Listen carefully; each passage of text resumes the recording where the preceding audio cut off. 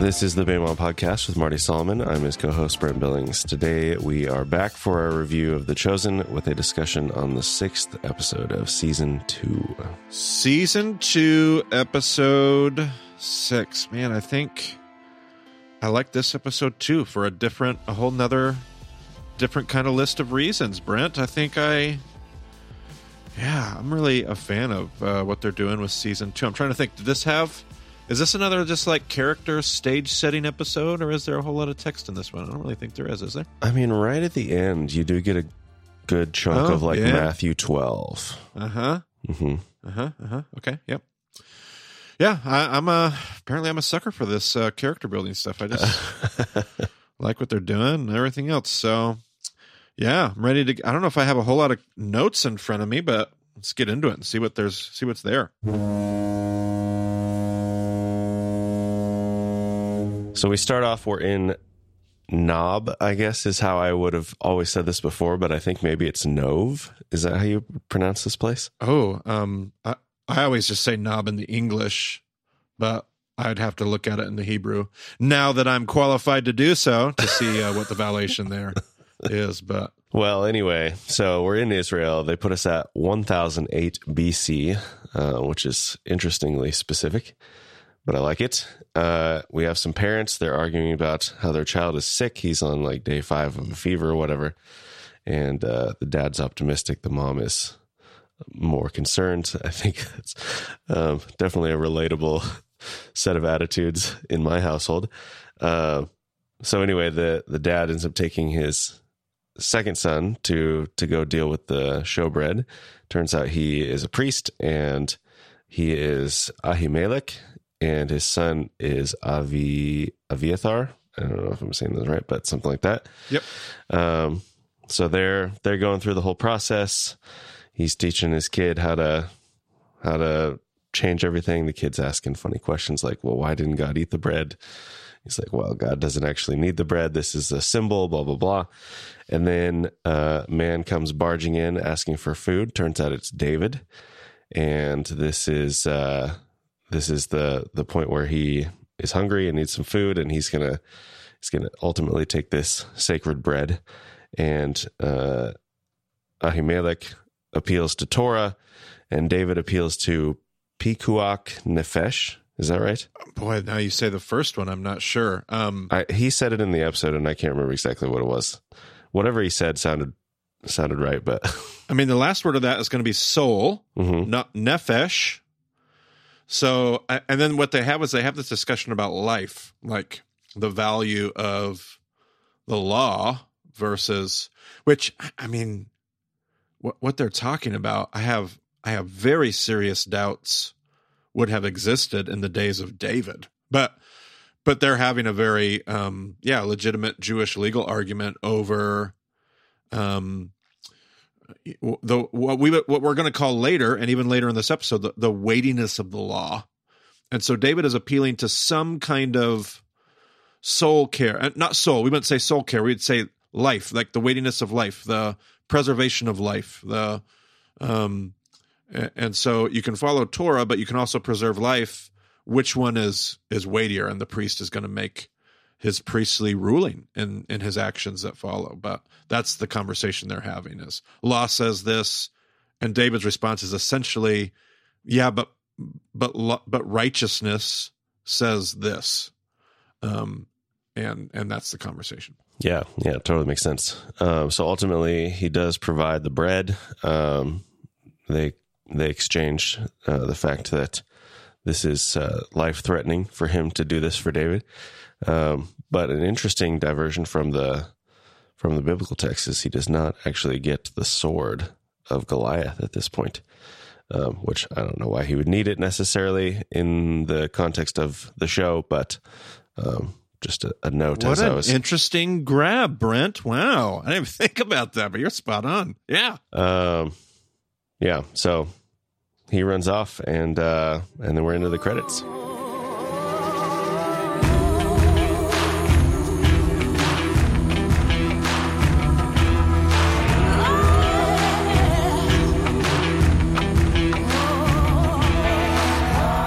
So then then Simon is waking up in a stable. He has a piece of straw in his mouth, spits that out, gets up. Matthew's already working on a plan to find Mary, asks Simon about breakfast. Simon realizes that Matthew did not put down fresh straw when he slept, and so he is covered in some sort of animal stuff.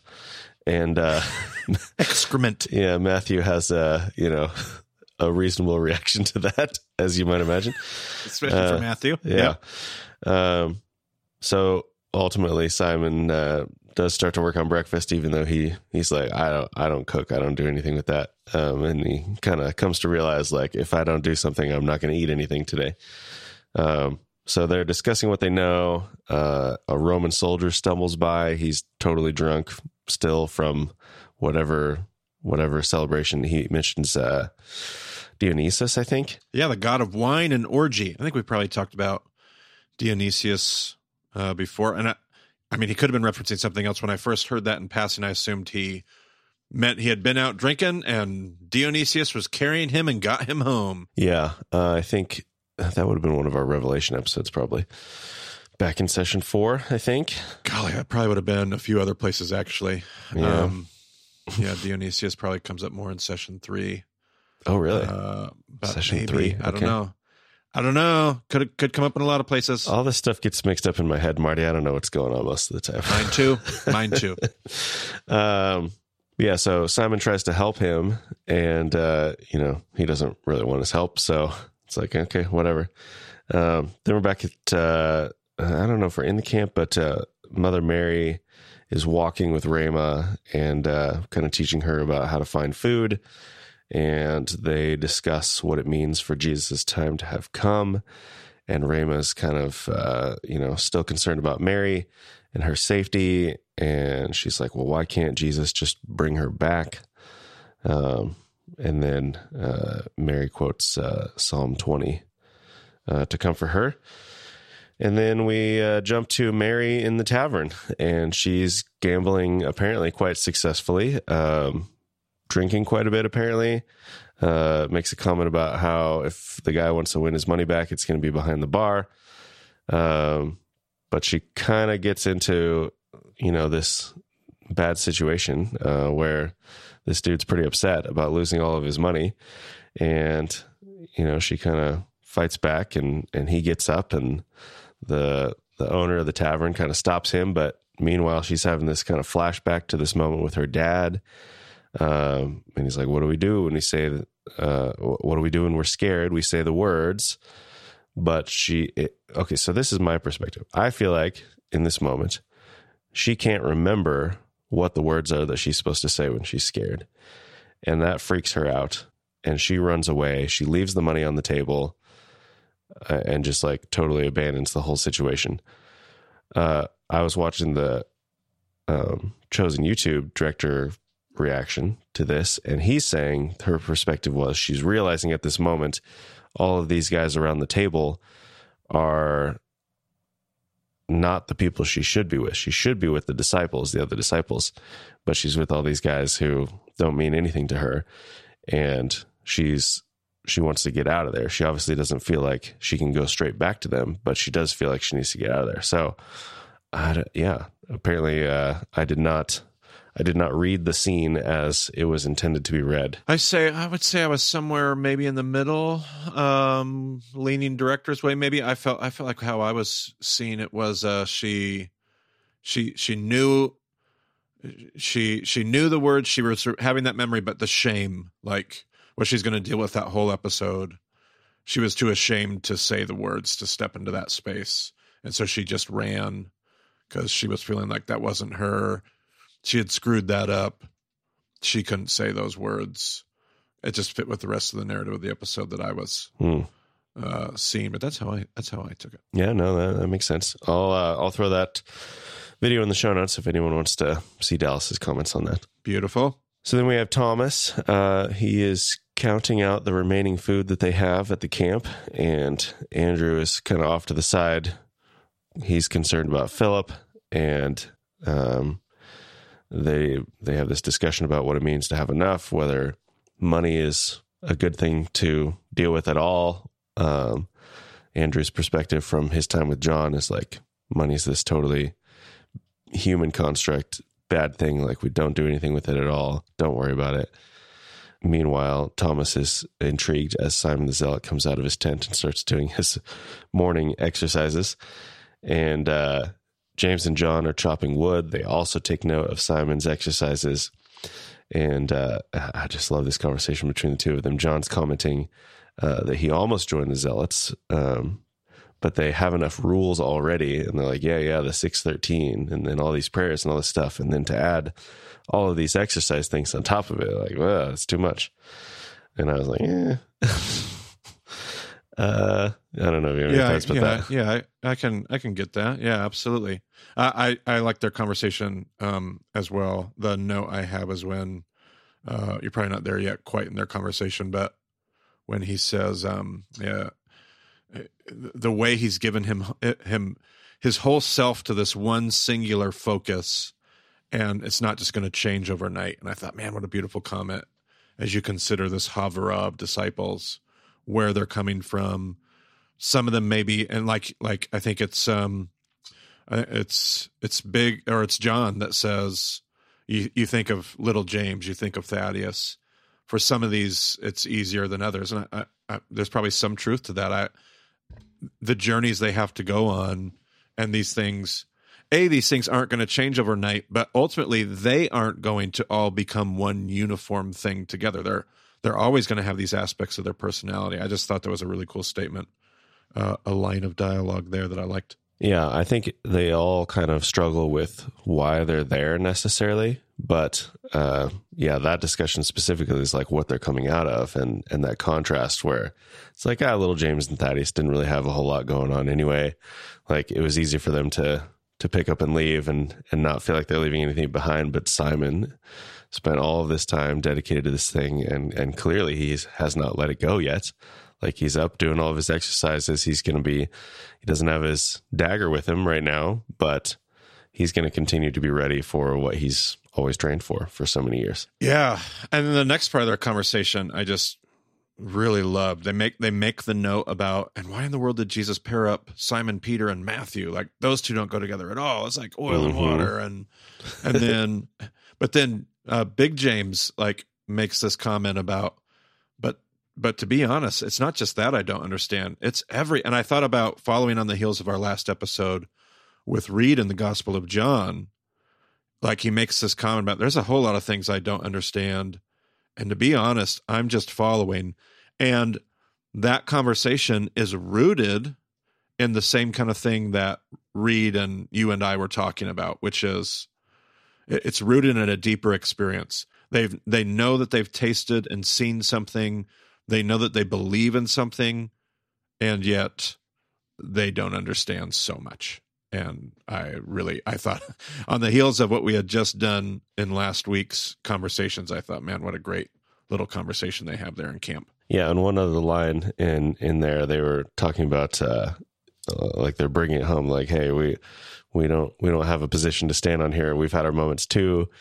Our sons of thunder. We got this thing, and what is Ema going to think when she hears this story? And John says, hey, well, maybe she'll be glad we got a title. Yeah, that's right. That's right. Knowing the context of later in the Gospels too, that's great. Yeah, I love those little setups for those things that we know are coming later. It's like we don't have anything else to that story except that one little moment, and so adding in this little bit of backstory to it is really great. Well, and I don't even know how much whether they'll forget about it, or even if they don't come back to it. Like, I'm literally thinking, will they come back to all this stuff later in the series? But even if they don't, just still so wonderful. Wonderful little textual biddles dropped in there. Yeah. We know they're not covering every single portion of every bit of narrative that happens in Scripture. So, yeah, maybe they won't bring it back up, but we know it's there. We know it's in the background. Yep. And so we can appreciate it now either way. A cultural remez, if you will. So then we're back in town. Simon and Matthew are heading down the stairs to the tavern. Simon's like, let me go first. Matthew's reciting his Psalm 139 passage, which is great. It's like, man, just one line that Philip gave them, and it has been so useful for him, for everyone. Yep. They find out that Mary has moved on, so they go outside, they start developing a new plan, and then boom, Mary's sitting right there, calls out to them. They don't even have to look for her, but she's totally in despair. Matthew's encouraging her. Simon realizes like, oh yeah, I can point some things out too. And then Matthew at one point in the conversation acknowledges his own problems to some extent, and Simon kind of perks up at that, like, oh, Matthew realizes, so I think, probably more to come on that later, but there is that moment where things start to, maybe the wall starts to fall down between them just a little bit. Yeah. Again, one of my favorite spots of this episode, probably one of my favorite spots of the whole season, is this scene just from an emotional, artistic perspective. Even before they find Jesus, Matthew's line, if you were cut off from Jesus. Before they find Mary, you mean? Yeah, yeah. What did I say? Before they find Jesus. Oh, yeah. Before they found Mary. And he says, if you were cut off from Jesus, wouldn't you want to be, to get back quickly? I thought that was really good. You can see it sink in with Peter. Like, oh yeah, I get that. I know there's a whole lot of relating. Like this is like a scene of empathy, like everybody connecting directly, indirectly. You can see them like relating to one another. Mary's statement about I'm broke again. And then Mumser Matthew, I have in my notes. Mumser Matthew steps in because he knows how to speak that language. And he just refuses to stop affirming who she is and her place in the story and what God's doing through her, has done through her. That mistake, a blip on the screen compared to the rest of the story that God's been telling over her, through her life over the last, however much time. And I just thought, man, how instructive is that to just affirm people's place in the story, affirm the good, speak truth in their life, tell them who they really are, their true identity, we would say in Christ, like whatever. Tell them who they really are, not who they seem to think they are. And just what a great little conversation. Yeah, so then we see Shmuel walking and talking with Dunash. I don't know if his name is important, but I noted it just in case he comes back later. And this guy's saying like, he's obviously laying out his case against Jesus and his dealings on the Sabbath. And the guy's like, look, this case is actually pretty thin. He says, he's like, many, many people have invoked the title of Son of Man from Daniel. Like that's not really anything that's going to get us concerned necessarily. And you're not even totally sure that this is the same person in all these cases. Like this is not anything we can do about right now. He refers to Shimon as President Shimon, which I thought was an interesting title, but I guess, that's sort of what his position is in the Sanhedrin. I don't know whether they would use that term or if that term even existed at the time, but I think it communicates the right thing. Yeah, probably as a decent translation of the idea. Yeah. But he's like, hey, look, President Shimon does not deal with, these small types of matters. And the big issue is reforming the laws that are causing all this suffering for these marginalized people. It's like, oh my gosh, hello. What a great thing. It's another one of those. Nobody's going to be surprised by this. It's another one of those stinking scenes I'm in love with where, they literally talk about the weightiness of the law. They talk about it exactly the way that we describe it in session 3. They use such a great example with the laws of marriage and how there's a whole school. And I love how they called it like reform. Yes, that historically represents it well. There's a whole school of Judaism saying the way we're doing things and the way we have done things is just not right. And the school of Hillel kind of winning over the day. But there is this tension, this tug of war. I just loved it. It was So well done. So well done. Yeah, and I think that kind of speaks to the fact that it is a council of people. It is not the almighty ruler Shimon. It is President Shimon. He's just the leader amongst a group of people who all have a say in the matter. Right. And so he can't just do whatever he wants. Yep. But he's working on it. He's working towards this goal. So anyway, Shmuel and Yanni are dismissed, curtly. And then we see them back in their office of sorts, whatever it is, and they're devising a new plan. They're like, okay, I guess we got to go through Shammai and see if we can get something happening on that angle. And Yanni has this whole thing mapped out, and he knows exactly how it's going to work. He's like, we can make this happen. And Shmuel is kind of like in despair about all of the political dealings that are required to make this happen. Like, he still believes in what he's saying, but he's like, it's just, it's interesting to see how he's reacting to it on an emotional level. It's like, that is kind of how I feel about politics. It is really gross sometimes. Well, I love how, obviously he's more of a villain character. Who knows where they're going to go through the series with this particular historically based fictional character, but they're showing a lot of his humanity. So he's not just this Pharisaic villain. It's somebody who has this idealism that we could relate to. Like they're not here just for the corruption of politics. He's here because he's actually devoted to something. He actually believes in something. He's disgusted by all this other stuff, just as the other side would be. But he's just got his own set of convictions and idealism, which is working against the agenda of Jesus, unfortunately for him. But yeah, it just shows it's a well-placed, it's well-placed character design. I like it. And probably something that we'll see, play out in a similar way with Judas Iscariot. Like, how dare you suggest such things? No, I think you're probably right. Yeah, we'll get a lot more of Judas than we get in the Bible, but I think we're gonna see like, oh, he actually he has things behind whatever he's doing, like as misguided as they may be. I'm super interested to see what they're gonna do, but we'll see. All right, we will see. We don't know yet. Can't you tell I'm still hanging on to so much like cynicism? I'm like, no. All my pessimistic attitudes. They can't get all of that right. Well, they're going to screw up something. We were talking about this yesterday in a completely different context, but it's like, yeah, you shouldn't count all your chickens before they're hatched, So absolutely. And I say all of that right tongue in cheek. Hopefully everybody knows that, as if I'm the one that knows what right was. I know what history looked like. I just have my opinions and convictions. So we'll see what they do. If I'll continue to love it, we'll find out. Exactly. I'm optimistic, but yeah, like there's still 5 seasons left. So there's plenty of time for it to go downhill. So let's see. We're back at the camp. Simon, Matthew, and Mary arrive.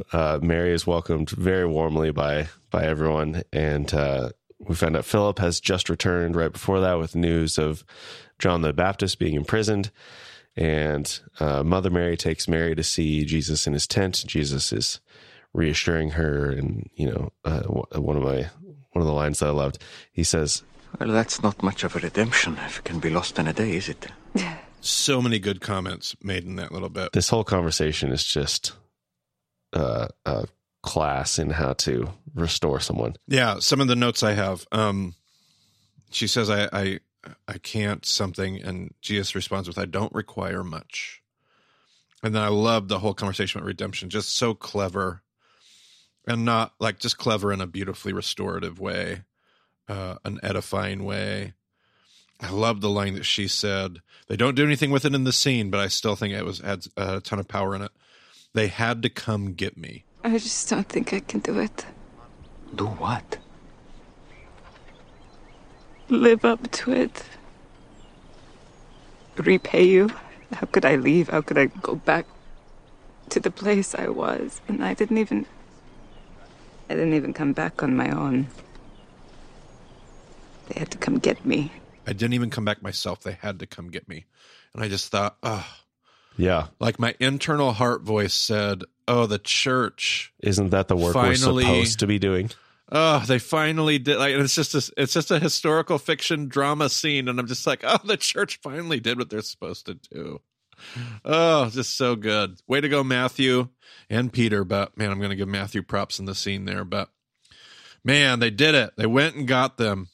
They ran and found the prodigal. Love it. Well, and jumping back to that scene where Matthew is, calling out all the good things in her. I love that Simon doesn't just stand by idly the whole time. Like, he's paying attention, and he thinks of his own story element where he saw Mary doing something good, right. And he jumps in there too. So he's not, obviously Matthew is the driver of that, but I love that Simon gets involved too, and he's paying attention. He's recognizing the work that's actually happening. So 100%. Ultimately, after Jesus says, like, look, I don't require any of this craziness. I just want your heart, and the rest will follow. And he forgives Mary, and they hug. And then we see Matthew is listening from outside the tent. And then we're over with Andrew, and he's totally shaken up about John's imprisonment. And Simon the Zealot is like, well, we can break him out. And Philip's like, no, we're not going to do that. He entertains it for a while. He takes a moment. He's like, yeah, I do like that idea. Well, that would be fun to watch. I am considering it. I guess not. I didn't really take that as much of a consideration as him just being polite about saying no. Maybe. I was surprised. I was like, is Philip really considering this? Is he really doing? Okay. Yeah. So then we have Thomas coming to Jesus, and he's like, look, I know you got a lot of stuff on your mind, but we're totally out of food. And he's like, okay, no problem. We'll head out in the morning and we'll get some stuff. And so then the next morning they're walking, the whole group is walking to a synagogue in a small town. And Jesus is talking about how Mary needed help at the synagogue in Jericho, and they didn't give it to her. And who was it? Was it Jesus or what? Yeah, I think it was Jesus. He said, she's a woman, so she didn't expect to be helped, but she needed help. Or was that Simon who said that? I cannot recall that part you're referring to. My brain says it was Simon, but I can't remember it clearly enough to tell you. Well, at any rate, there's a little bit of conversation around like, hey, what is the synagogue's purpose if it's not helping people? Right. And so they enter the synagogue during the reading of Deuteronomy 23. There's a few like uneasy pauses as the crowd size basically quadruples, I think, from who was there. Like, this is a very small town and a very small synagogue. And so there's some uneasy pauses, and then Jesus moves over to this man who has a shriveled hand, which I don't think we realized right away, but we see Jesus moving over towards this guy. And then the guy who was doing the reading, as well as another priest, come out, and they're like, hey, what are you doing? They start arguing with Jesus about what is lawful to do on the Sabbath.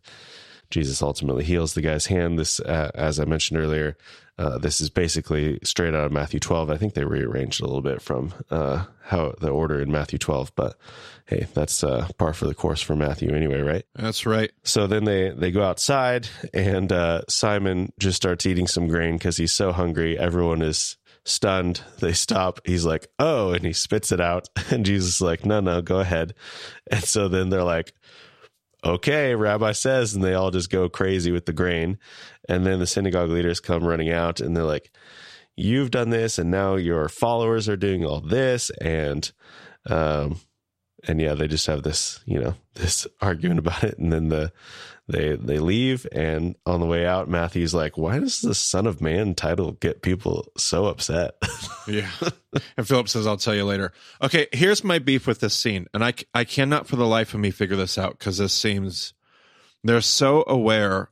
There has to be a reason, and I can't figure it out. I can't find it. Maybe I'm historically ignorant. Like, this is so glaring to me. I'm wondering if I'm historically ignorant in this case. I cannot figure out, and I think they've done it somewhere else in season 1 or 2. I can't remember where, but I have it. Why is there somebody in the synagogue dressed like the high priest? I do not understand that. I don't get that.